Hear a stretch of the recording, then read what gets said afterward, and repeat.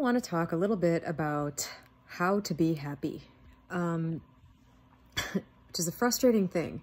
You know, everybody's heard the saying, you're about as happy as you decide you're going to be, or something along those lines, which I always found really frustrating because whatever happiness level I was at, I had literally no ability whatsoever from hearing a statement like that to change anything. It's like, oh, okay, I decide to be elated, except that I'm not. That always really annoyed me. But what I've come to realize through my experience over the last few months is that your happiness, the way you experience the world, is entirely 100% based on your beliefs about yourself, about other people, about what's possible for you, about just how the world works. And so depending on what those beliefs are, that's going to make up your happiness. The good news is that whether you believe it right now or not, every single belief that you have was created by you. You think it was created based on experience, like that you had. You think it's been, you know, based on how savvy you are about people and how, you know people, and you think all of that. It's an illusion. It's an illusion. It's a fear-based response that you have developed because you think it's going to keep you safe from bad things happening to you. That's all that really is. Everything that you have going on has been created by you. So the good news is that you can change it all, which, I mean, that should make you feel good. I know that I personally like the idea of having control over things that make me sad. And so, be happy, because even if you have a long road, even if you're basically in a prison of bad beliefs that are disempowering, or beliefs that paint the world as an ugly place, or that paint other people as bad, you can change those because they come from a place that's false. The base premise that has to be accepted in order to do any of that is that you belong in a state of bliss. Now, I'm telling you that from experience. You can read about that in just about every spiritual text in the world. Your natural state is bliss. Not just like, oh, I'm not sad. Like happiness, feeling good, feeling positive, expecting good things, being excited about the future, feeling upbeat. That is your natural state. And everything that is obscuring that is something you created. It's a belief you created. So you're sitting in your world right now.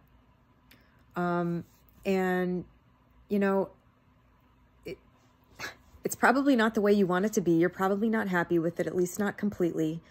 And the truth is that a blissful world is literally right in front of you in the same exact space.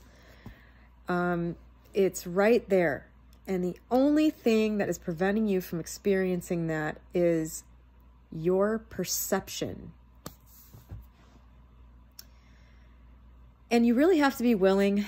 I think sometimes it just takes living life and having enough miserable outcomes, or getting the things you think you want that you think are going to make you happy, and then they don't. Eventually, you get to a place, I think, where you're ready for a total teardown. And it's a beautiful place to be, okay? You can tear everything down and rebuild it exactly the way you want it. And you're not going to be any less safe in the world. It's all an illusion that you're protecting yourself with these beliefs that make you miserable. It's the fear, you're acting from fear. You're protecting yourself from disappointment. You think you're protecting yourself from heartache. Worst of all, you're probably teaching your kids this same stuff. It doesn't have to be that way. If you accept that your base state is just feeling super happy, I don't like the way my hair looks like this. If you accept that it's just being happy, then you can identify all of the beliefs that are false, that interfere with that as they come up. So some people don't ever feel that way. Some people never feel bliss because their world is so obscured with a negative outlook, with a false belief system, that they only ever even get close to that, you know, through drugs or drinking or whatever, or through, you know, a relationship with another person, you know, that high of the beginning. You have to find a way to get a little bit of bliss, just a little bit, whatever that means for you. If you can connect to that feeling even a little bit, then when you dip back into your current misery or whatever you're experiencing that isn't happiness, you can start to identify what that is. Like if you can occupy the state of bliss in any way, my favorite way is to go into your 4D imagination and imagine things that make you happy. This is the easiest way. You don't even need to find it in your reality. You can just go into your 4D. If you can experience happiness there in your imagination, then you'll be able to start rooting out the causes of your misery in 3D. And it's not what you think it is. It's not because you don't have this thing or that person. It's because you have beliefs about yourself, mainly, that say you don't deserve good things, or you're just built this way from birth. You're cursed. You're fatally flawed. You're not gonna, you did this bad thing, and so now that's it for this life. On and on. There are a million different ways that people tell themselves that they should be miserable. Okay, and I'm here to tell you, it doesn't really matter what you've done or what you think or how you're, whatever. You're not doing anybody any favors by being miserable. The best thing that you can do for everyone in the world, and yourself, of course, is to get rid of these beliefs that you have about why you should not be happy. I can tell you right now, you don't need anything to be happy. You don't,